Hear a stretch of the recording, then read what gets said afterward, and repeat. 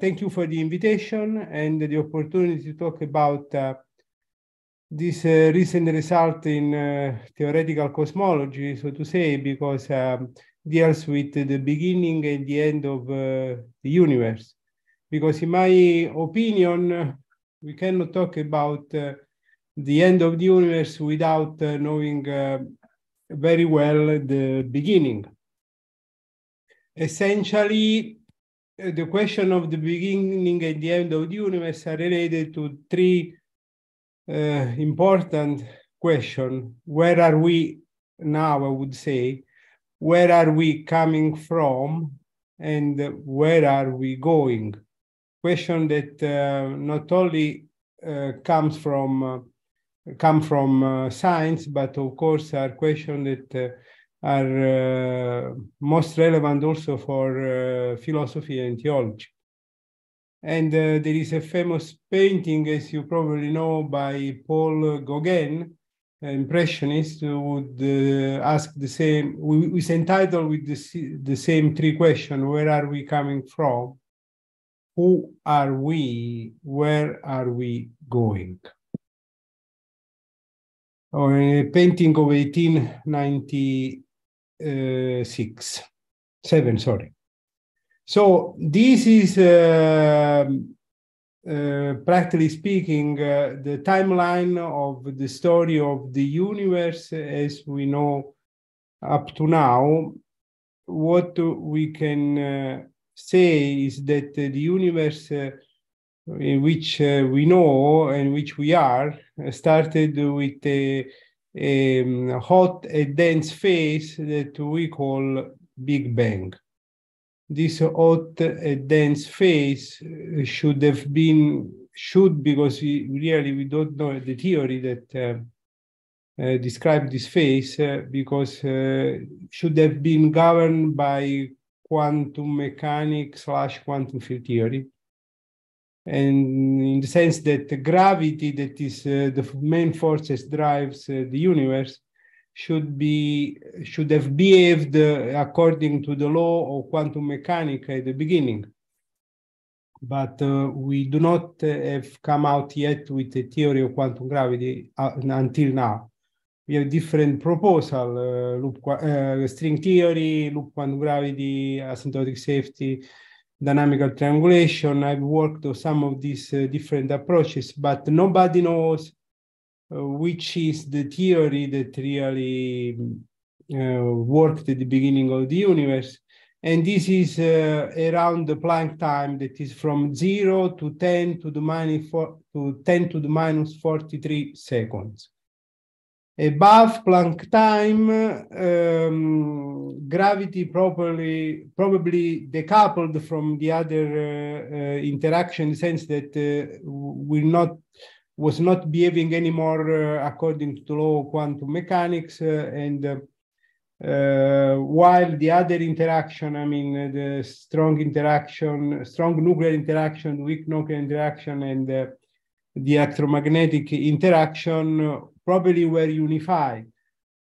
Here there are different philosophy playing around, because some people, like string theorists, would say, no, you have to quantize gravity, making first the unification of fundamental forces.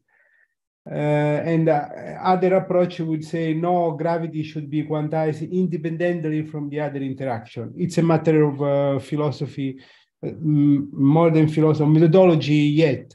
And we don't know yet who is right.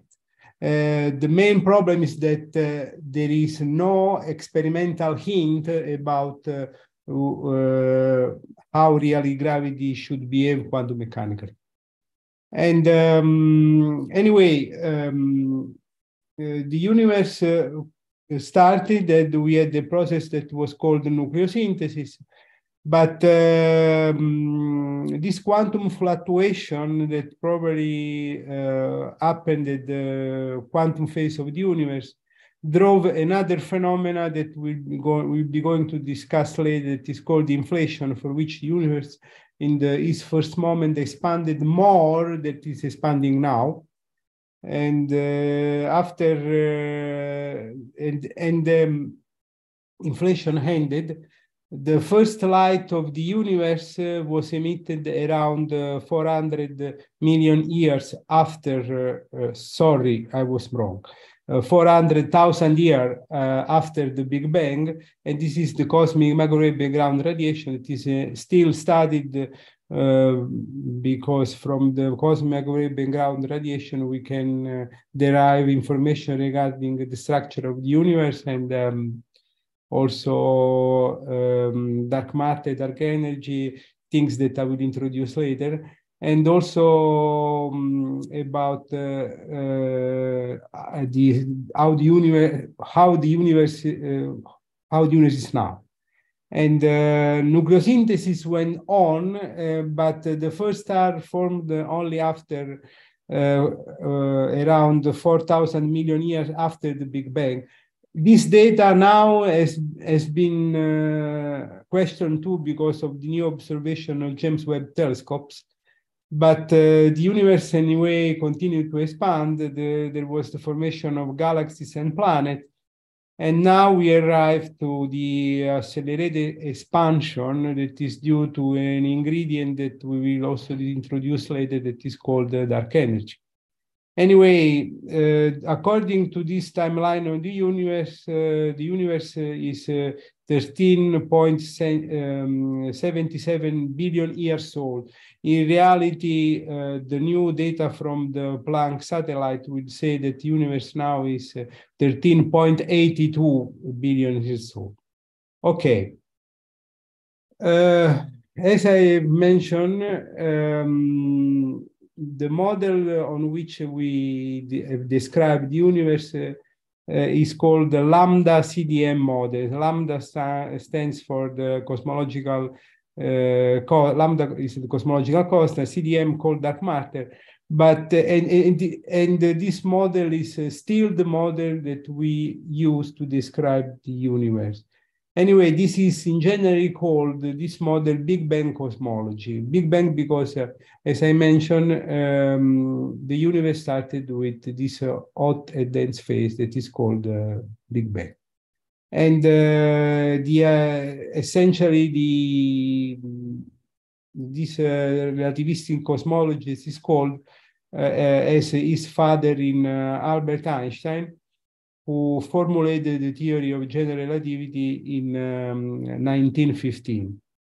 As I want to highlight is that a human being is part of a world that we call the universe, a part limited in space and time, but is able to describe this space and time.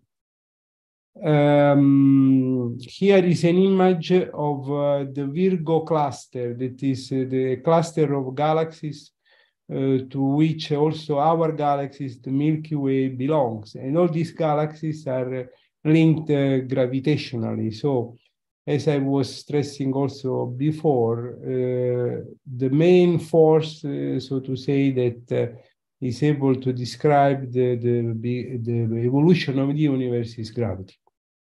But the gravity that we use is essentially the gravity that was described and introduced by Albert Einstein, who formulated the theory of general relativity, and he solved essentially the problem of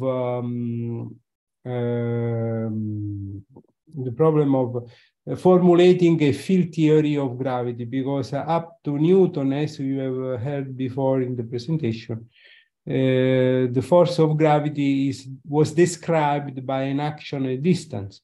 This means that a perturbation in Newtonian formulation will propagate with an infinite velocity.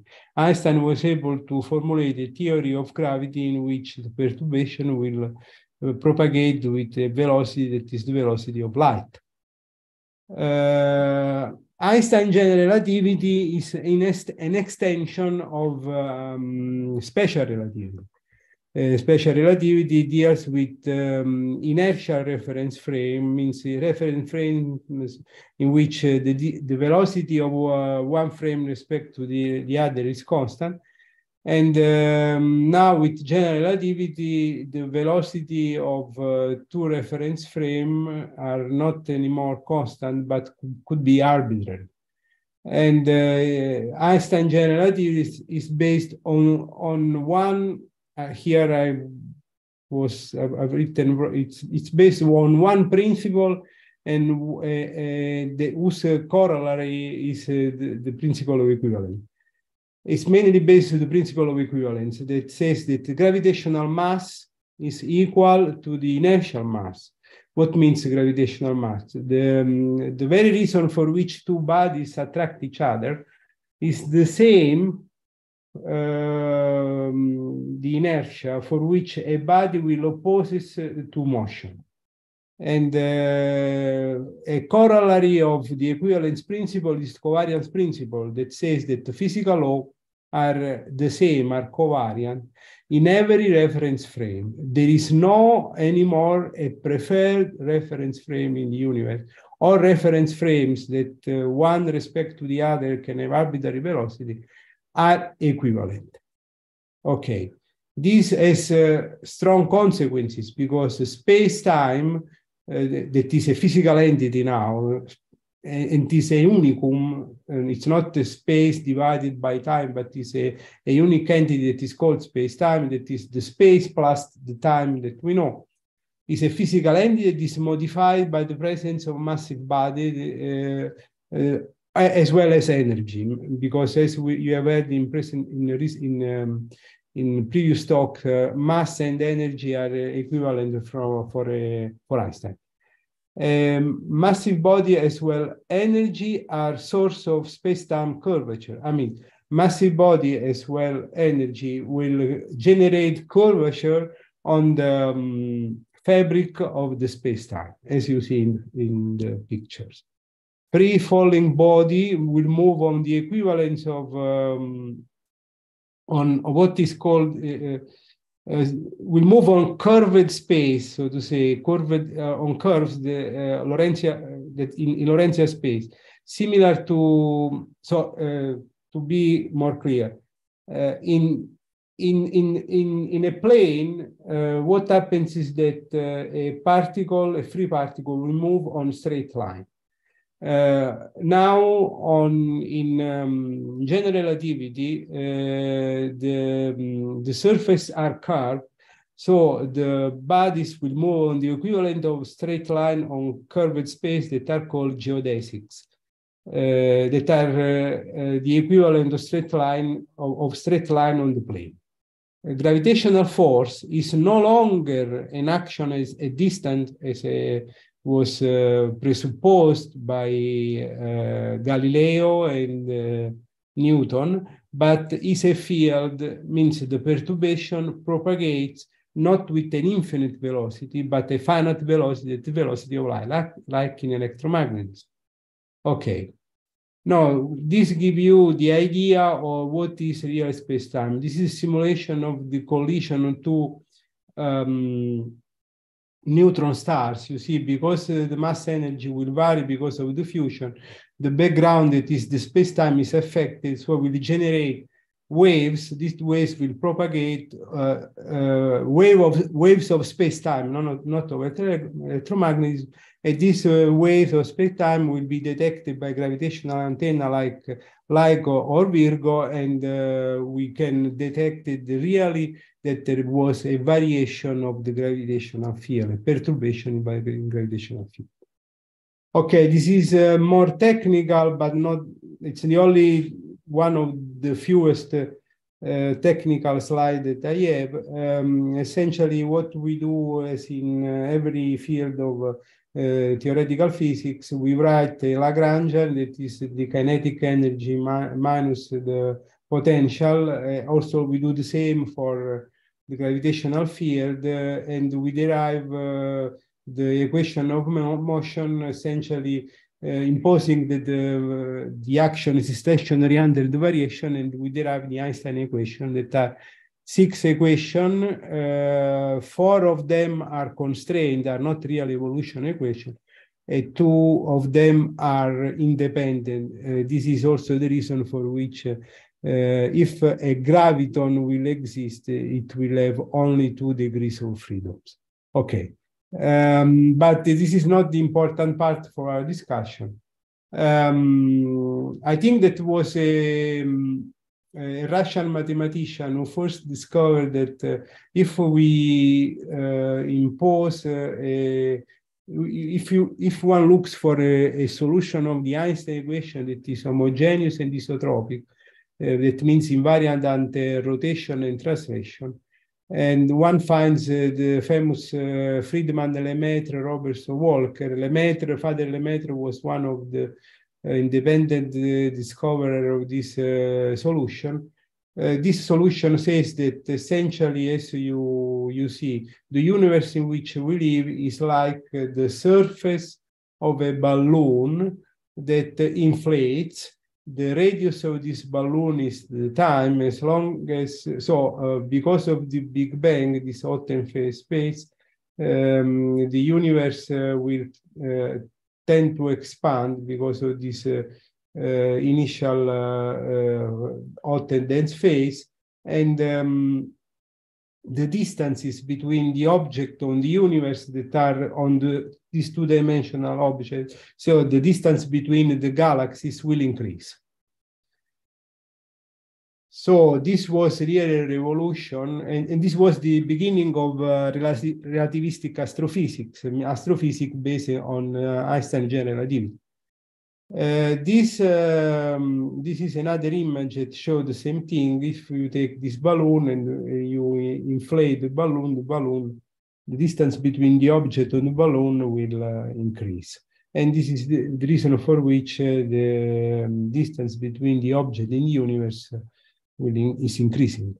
But this was not accepted by Einstein himself, because Einstein had in mind this cosmology of Kant-Laplace that says that the boundary of universe should be static. He was against an expanding universe. So he introduced an interesting object in his equation that is a cosmological constant in order to get out a solution that will contemplate a static universe. But as Jonathan Lunin already mentioned, from experimental point of view, Edwin Hubble discovered that there was the famous phenomenon of redshift. I mean, if you examine the light of stars or nebulae, galaxy, that you see that the spectra of this object, in fact, the light coming from this object can be divided in colors, as you saw, because ray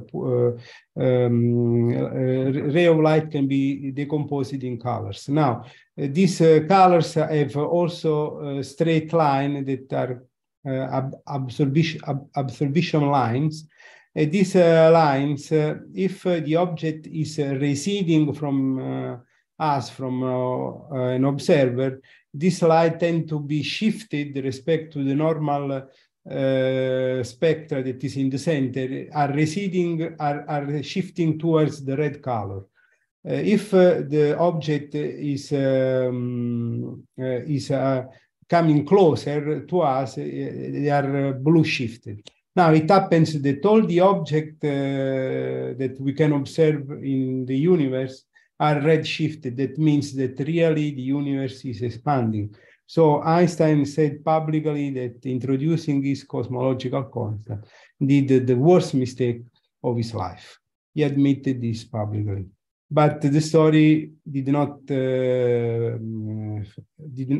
finish, because Edwin Hubble, as you already have heard, did measurements of the relation between the velocity of recession of the galaxies as function of their distances, and did with many galaxies in 1929, and he found that there was a linear relation. But the same thing as did Father George Lemaitre. from a pure theoretical point of view, solving the Einstein equation, but with very poor data respect to the data that Hubble had. And in fact, since the data were very poor, he decides to publish the paper not in an important journal, but on a Belgian journal, because he believed that the result was not so great. But at least he published this paper before the work of Hubble. And he found that there was a linear relationship between the velocity of recession of galaxies and their distances. But using the Einstein equation with cosmological constant, a model that is called the Sitter model.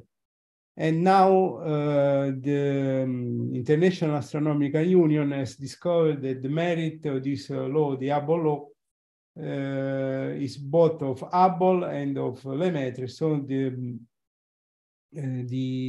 Hubble constant could be called now Hubble-Lemaitre constant, as well as the law. But Lemaitre had also another important observation he made, is that if the universe is expanding, as already mentioned, there was a time in which the universe was tinier and tinier, and probably the universe was like an atom, and he formulated the theory of the primeval atom. So there should have been a phase of the universe in which the universe would behave according to the law of quantum mechanics. And he believed that this law of quantum mechanics, this quantum, was an electromagnetic quantum state, because he had in mind light, and probably this is something that I learned from Dominique Lambert, because at the beginning he was conquered this, but he changed his idea, because he believed that we can find all the physical law in the Bible, but after he changed completely his mind, saying that the theological level and the faith, the scientific level, are completely independent, are two independent magisteria, he would say. Okay, but he formulated this theory. So in some sense, he was also the father of the theory of quantum gravity, because still the problem is there. Nobody has solved yet this problem. As I mentioned, we have different theory of quantum gravity, and nobody knows which theory is the right one.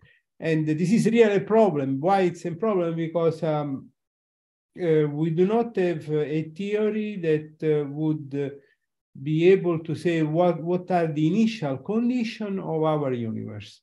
So we still have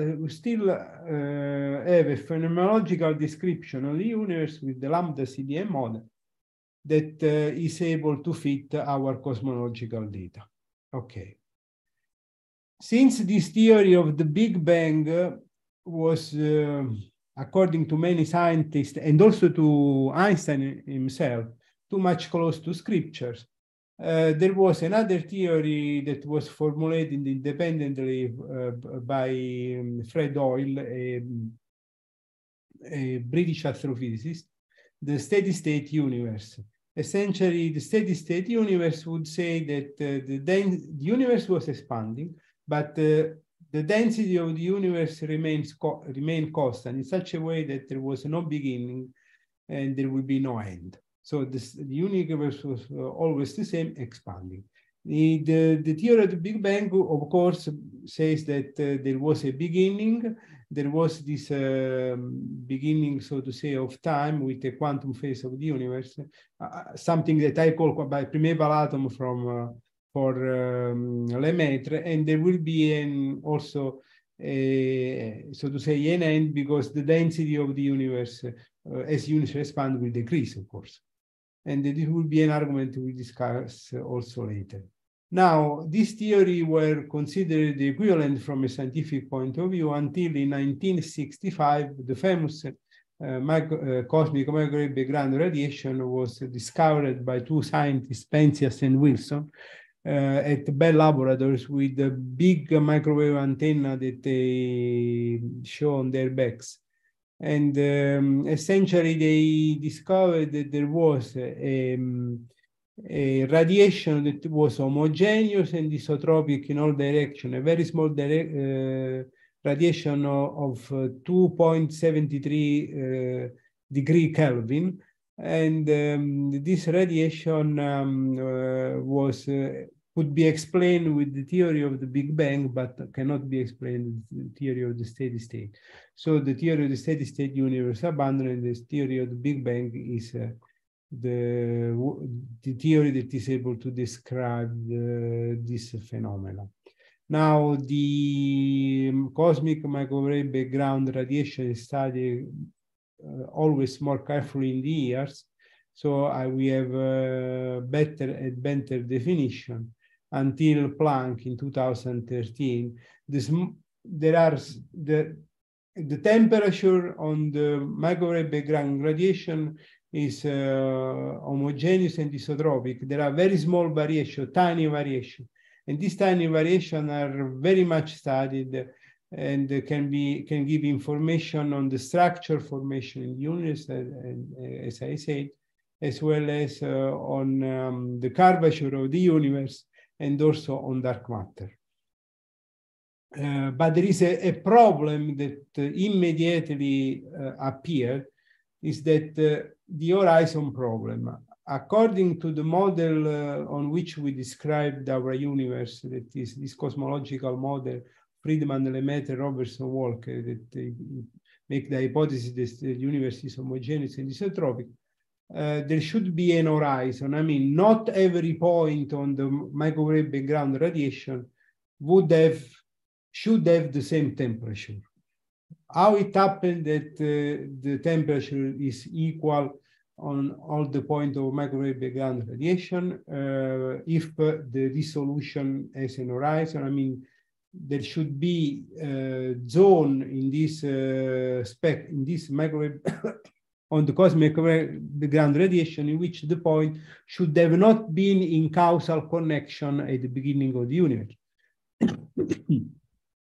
To solve this problem, as I mentioned at the beginning, it was introduced the theory of inflation that is saying that we can explain that the problem of the horizon, saying that the universe at the beginning had a faster expansion than is expanding today. And this made in contact all the points of the universe at the beginning in such a way that the temperature of the microwave background radiation is the same in every point.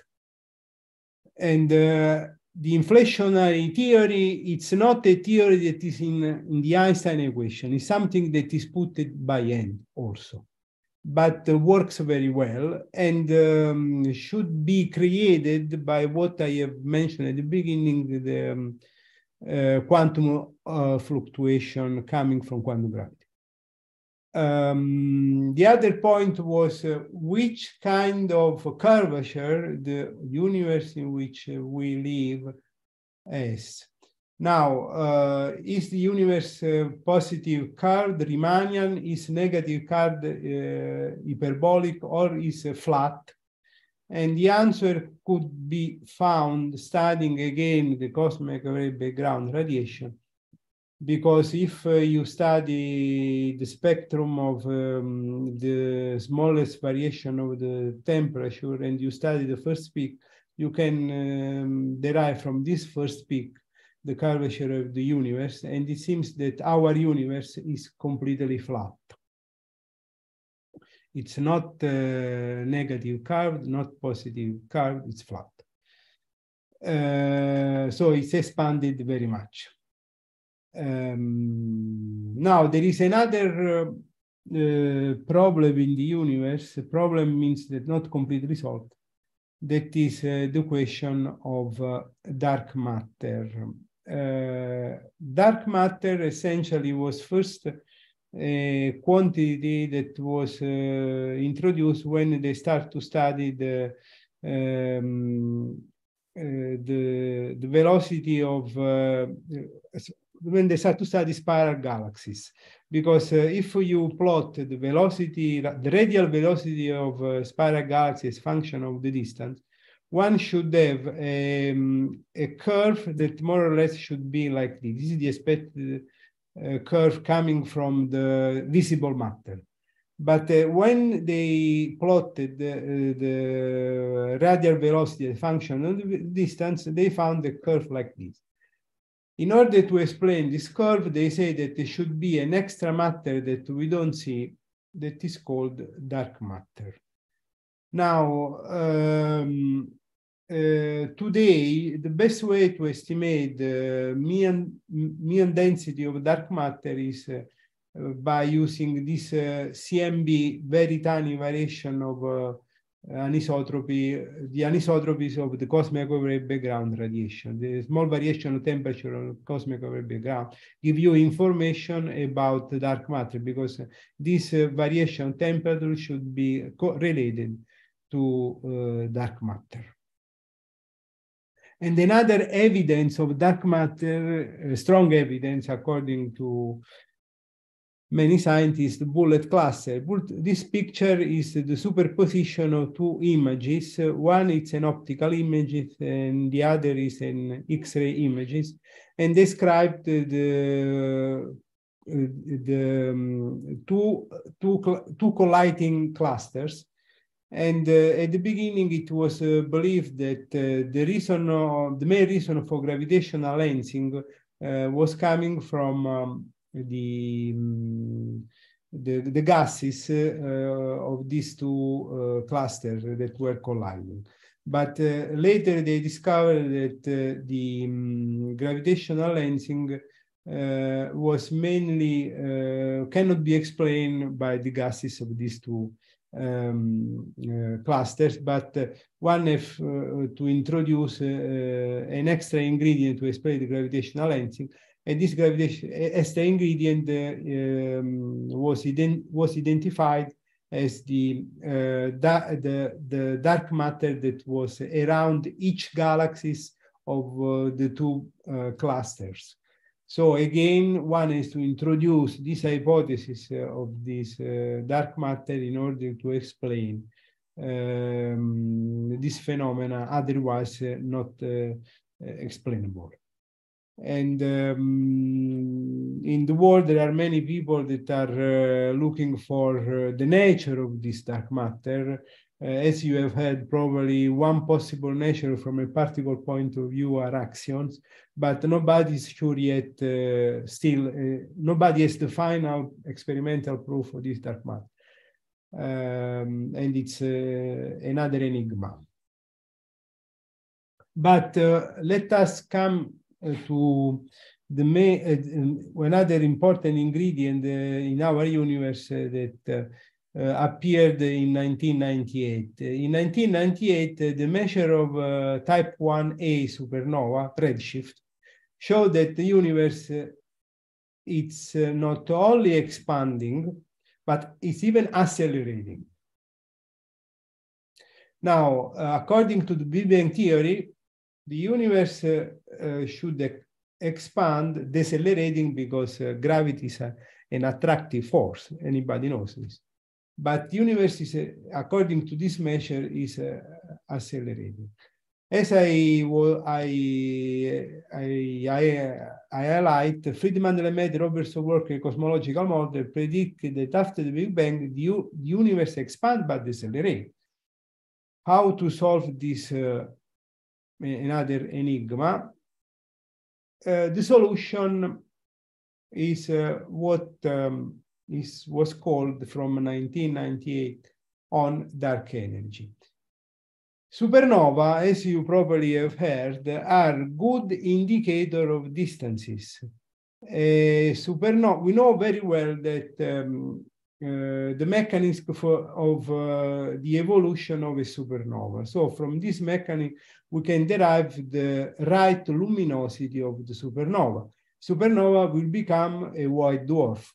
And after the explosion, there will be a nebula, as we saw in this picture, and a white dwarf at the center of, more or less at the center of the supernova. if this white dwarf will be close to a stellar companion, will strip gas. This is another phenomenon that astronomical is quite well known. And supernova can be seen very well because when a supernova starts, it's visible like the galaxies in which it is contained.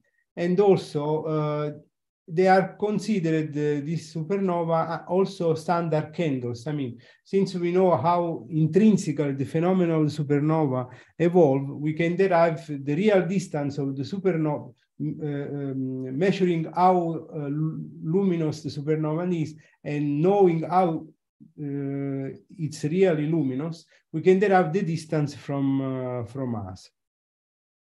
This is the way, the technique that they use. You see that at the beginning, before there will be no supernova, after a supernova will happen. So making the difference of these two images, we see how the luminosity of the supernova evolves.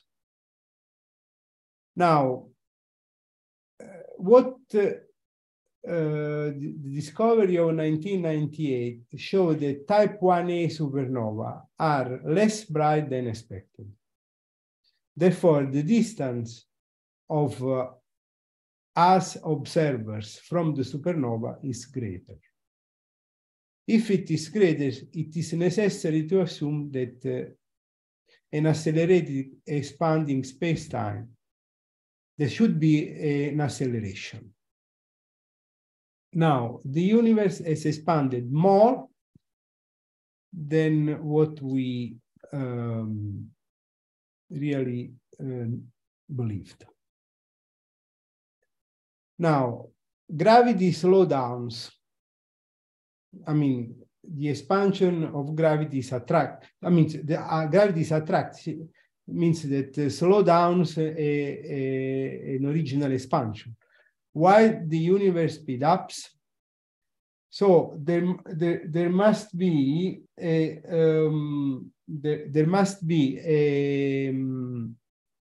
a sort of repulsive gravity, a sort of anti-gravity.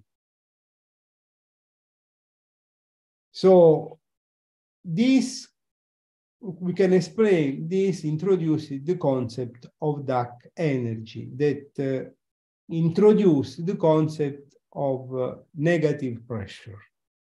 Today, the universe is dominated by dark energy because the majority of matter energy in the universe is mainly dark energy.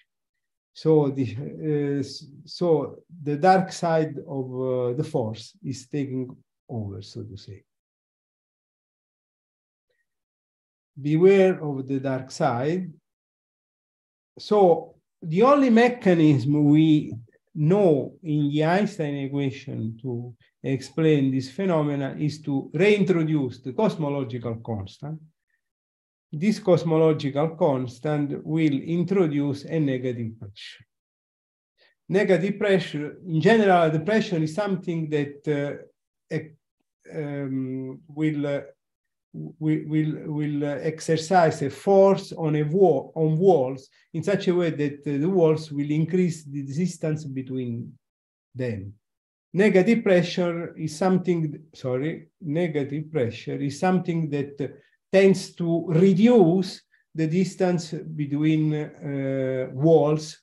It's the opposite of what we really know about pressure, of course.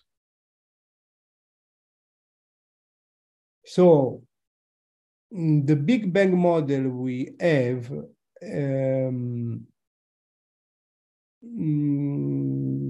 highlight that there is an expansion, okay, the universe is accelerating, and a dark energy needs to be introduced. And this way of introducing dark energy is to modify the Einstein equation as Einstein himself did with a cosmological constant, and this cosmological constant will explain why the universe is accelerating. Now, before the Planck satellite, we knew that this was the relation between the different kind of matter energy in the universe. 72.8% was dark energy in the universe. The ordinary matter, I mean, the matter that we can really see, are 4.5%. Dark matter was 22.7%. And the age of the universe was 13 million years, 0.7. Now, after Planck, we know that dark energy is a bit less, 68.3%. The ordinary matter is 4.9%, and dark matter is 26.8%. 0.8%, yes. Consequence of the accelerated expansion. The matter density decrease indefinitively because not only the universe expands, but accelerate.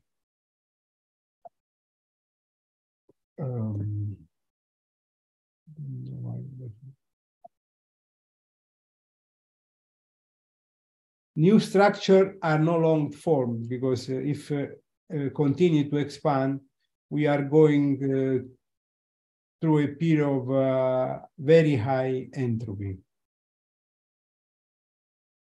Galaxy recede beyond the horizon. I mean, an horizon will start to form because we can see not all the object, the point in the universe will be causally connected because the universe is accelerating, so there will be zones that will not communicate anymore one with the other. Now, cosmic evolution. This was the Einstein general relativity equation. Before dark matter, there was an expansion, there was matter, there was curvature. Three kinds of geometry, hyperbolic geometry, flat geometry, Riemannian geometry, positive curved, flat, negative curved. And cosmology, you can have only three kinds of cosmology. I mean, a universe that will expand forever, that is the hyperbolic geometry. And the universe, one is flat, will expand forever, but it's a Goldilocks situation in which if you add only one proton, will recollapse because it's a limiting situation. And another universe in which the quantity of matter is enough in such a way that the universe will recollapse and will create a big crunch. This was the situation until 1998. Revolution in cosmology, universe accelerate. The geometry is only flat, the only possibility, with this cosmological constant.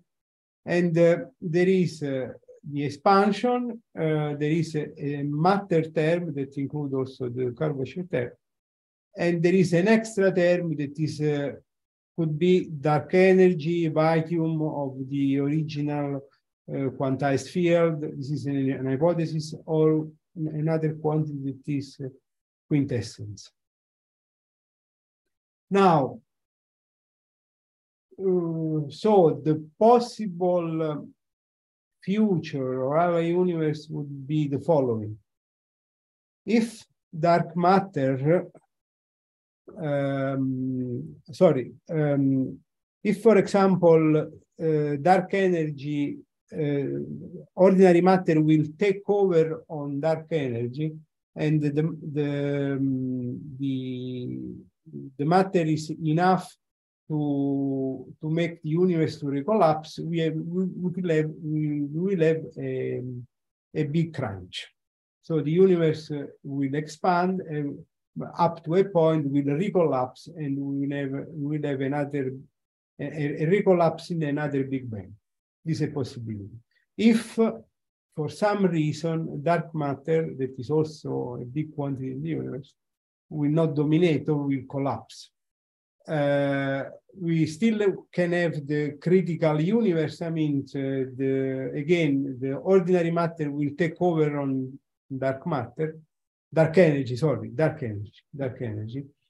will take over on dark energy, and but we are in a Goldilocks situation, and so the universe continues to expand forever, and it's flat.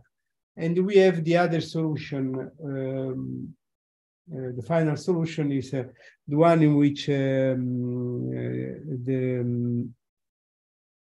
matter of the universe, matter energy of the universe, is not enough, and will take over on dark energy, but it's not enough to make the universe to recollapse.